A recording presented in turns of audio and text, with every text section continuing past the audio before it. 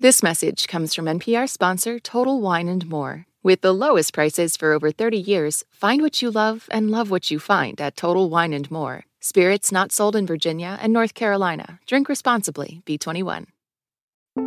You're listening to Shortwave from NPR.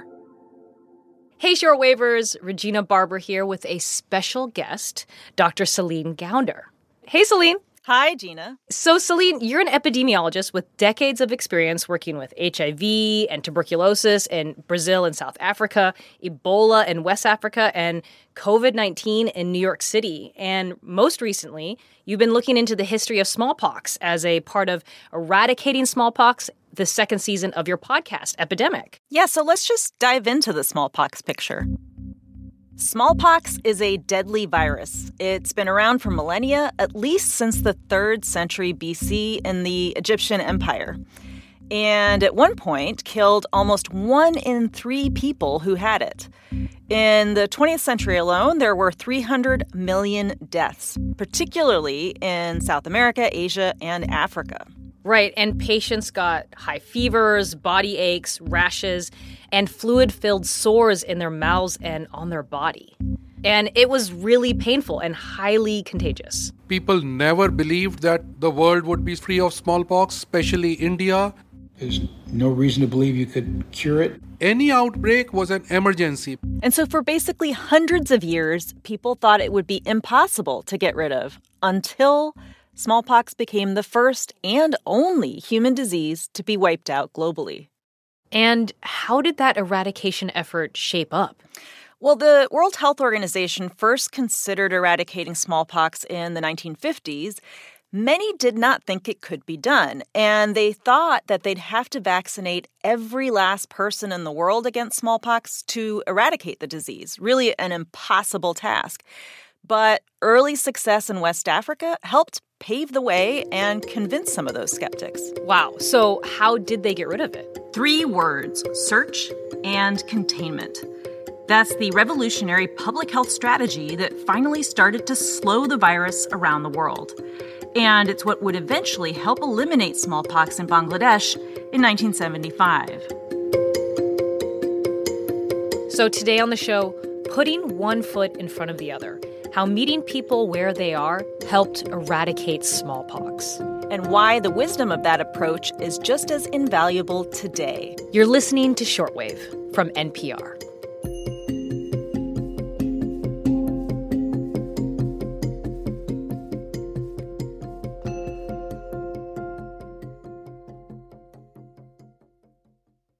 This message comes from NPR sponsor Dana-Farber Cancer Institute, where hundreds of researchers and clinicians make new discoveries inspired by the work of previous Dana-Farber scientists. See why nothing is as effective against cancer as a relentless succession of breakthroughs.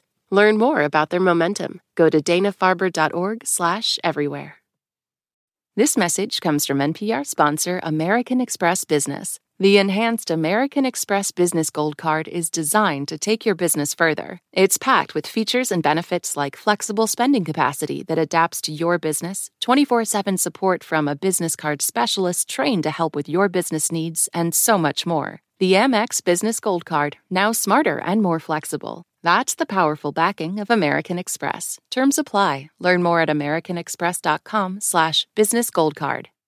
This message is brought to you by Apple Pay. Fussing with plastic cards should be a thing of the past. Instead, pay the Apple way. Apple Pay is easy, secure, and built into iPhone. All you have to do is set it up. Just add a card in the Wallet app and you're good to go.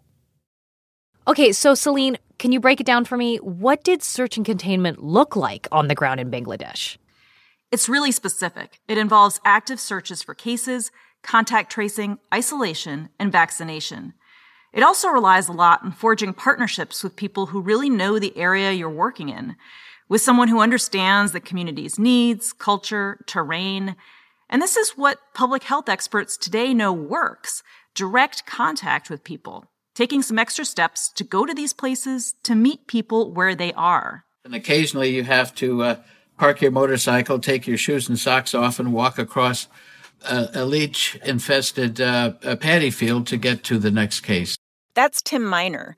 In the early 70s, he'd worked on the World Health Organization Global Smallpox Eradication Team in Bangladesh. When he showed up in Dhaka, he was the youngest foreign non-physician on the team. And over the next few months, he would work extremely closely with local members of the eradication team, like a Bangladeshi man, Shadul Haq Khan. আমি তাকে maximum হাত ধরে পার করতাম maximum জায়গায় আমি তাকে হাত ধরে পার করতাম এবং ওই তার ব্যাগটা আমি নিতাম এবং তার এই হাত ধরে Most of the time, I escorted him across the bamboo bridge. I took his bag and held his hand and helped him across. You learn to walk and not look down and just, hang on to the poles. And fortunately, I never fell in. পড়তে দেইনি We didn't let him fall. Their makeshift home base, at least in the first few months of Tim and Shadul working together, was a hospital ship called Niramoy, which means cure in Bengali. It was a good base camp because it could move from port to port carrying supplies. We would receive reports of cases, and we would get down from the ship in our speedboat, and the speedboat driver would take us as far as the boat could go, and we would walk, do the investigation, and find out who the contacts were and vaccinate the village and surrounding areas. Tim calls it Speedboat Epidemiology. Can I just say, Speedboat Epidemiology, search and containment, it all sounds really cool, and it ultimately worked, like smallpox was eradicated, but it sounds like it has a lot of moving parts. Yeah, it's not for the faint of heart or the low in stamina. Squashing a virus like smallpox requires tactics specific to each community and their worries about the vaccine itself. And it requires everyone to be willing to do that on an individual level, virtually around the clock. Even when you're exhausted, you've been hopping on speedboats, walking long distances, knocking on doors, and doing it all over again the next day and the next day after that. When Tim thinks back to his time working to eradicate smallpox in the field, he remembers working so much because he and all the others believed so much in this effort that was paying off that he ended up sleeping on tables more than once, any place he could get horizontal and sleep. And what happened when they met someone who was skeptical of getting vaccinated? I mean, that's a problem today, and surely it was a problem back then, too. Yeah, I mean, they did run into this problem from time to time, and honestly, it was devastating when it happened. Shadul remembers returning to the hospital ship after a long day of work, and he had to tell Tim he couldn't vaccinate a pregnant woman. সেইরকম গর্ভবতী তাকে কোনো অবস্থাতেই আমি টিকে দিতে পারি না অনেক বুঝেই টুতার পরও টিকে দিতে না সঙ্গে সঙ্গে প্যাক আপ করে ফেলাইলো সঙ্গে I couldn't convince her at all. He immediately told us to pack up. He stopped the work and said, let's go. ওই সময় ওই মুহূর্তে Immediately, at that very moment. And so they all just got back in the speedboat and headed back to try again. So did they get through to her? Yes, with empathy, understanding where she was coming from, and lots of patience. I fully understood why this woman hesitated to be vaccinated. She was expecting a child, and she didn't want to do anything to jeopardize her life or the life of the unborn child. So we were very gentle in talking with her and answering her questions. It was time well spent.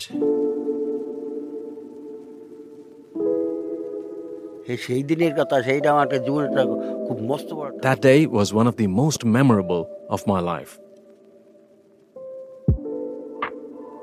Wow. It seems like they did as much as they could to make people comfortable. And I feel like that kind of thing sometimes doesn't really happen today. They did, and some people today say this is exactly what we need more of in public health efforts today, like Joe Osmundson, a microbiologist at New York University. We know what the problems are, and yet we seem reluctant to actually do the right thing, which is to build processes that meet people where they're at. Joe is a public health advocate, and he acted as a community liaison for the New York City Department of Health to help coordinate responses to Mpox, the virus that causes a painful blistering rash and spread mostly last summer among men who have sex with men. I'm a microbiologist by training, but I also just do tons of advocacy and activism as a queer person who believes in equal access to the best biomedicine available. So did Joe have similar outreach ideas, like a 2022 version of Speedboat Epidemiology? Mobile vans to quickly bring vaccines to places where people who were at higher risk of getting Mpox already were. Okay, cool. And I can imagine that's much harder than it sounds. It is. You're fighting a disease, but in many ways, you're also fighting against the discrimination and inequities that have made people mistrust medical institutions and doctors. Like the New York City Department of Health had a history of people going undercover in queer spaces and shutting them down. So Joe said, for good reason, there's a lot of mistrust in the community for city officials today. So many queer people don't have affirming doctors, don't feel comfortable asking about sexual health with their physicians. So you can put a van outside with affirming physicians and actually provide that preventative care that actually stops the infection. So how did he convince them? Well, it came back to trust, like Tim and Shadul when they built relationships with the people they wanted to help. So because, again, they perceived me as being like a part of their community, it was very easy to talk to people and just ask, hey, have you had your vaccine yet? Have you had both doses? If not, it'll take 15 minutes. I can walk you down to the van and get you that dose tonight. Were they successful? Massively. We were giving 60, 80 doses per event when the event might only have 140 people. So we were vaccinating 60% of these parties. That's the other magic of the mobile units, was that you had queer people talking to queer people and queer people of color talking to queer people of color and offering the care in terms that community knows how to respond to and also just has more inherent trust with. I know this isn't always the case for everyone, though, right? Mpox vaccination rates were disproportionately low in Black and Hispanic communities in New York, right? You're right. And Joe said it was a remarkable mistake that cities beyond just New York worried first about just getting people vaccinated and then thought about equity. We know that if you don't do equity as the foundation, you will be chasing disparities. So what can we do? Like, how do we apply this model to everyone and beyond Mpox? So this strategy, literally bringing vaccines and healthcare to people, works beyond Mpox, beyond smallpox. And when we're thinking about equity, Joe talked about connecting people with clinicians who take the steps to understand the specific needs of each community. We have experts, we have clinicians, we have epidemiologists, we have scientists who are in the community, who know the science just as well as health officials, and communication needs to go two ways. And that means getting out of the clinic and the hospital, going to schools, rec centers, nursing homes, and yes, even sex parties if that's where people are going to be.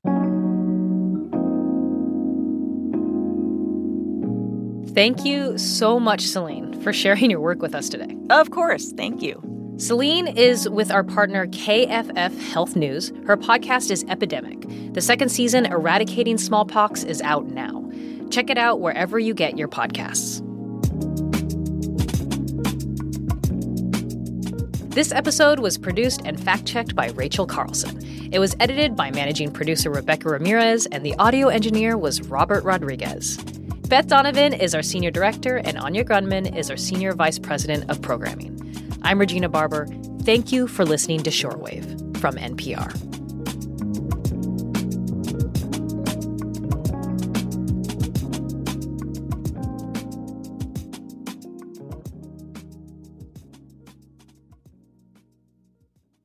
This message comes from NPR sponsor ShipBob. E-commerce logistics making you question why you started your business? Time to outsource fulfillment to the experts over at ShipBob. Get a free quote at shipbob.com. ShipBob. We concede not a single state. We concede not a single vote. The new podcast, Landslide. The forgotten story of how a presidential race led to today's parties and division. Winning the presidency is the most important thing. But how much do you do to win it? Landslide, part of the NPR network. Subscribe now.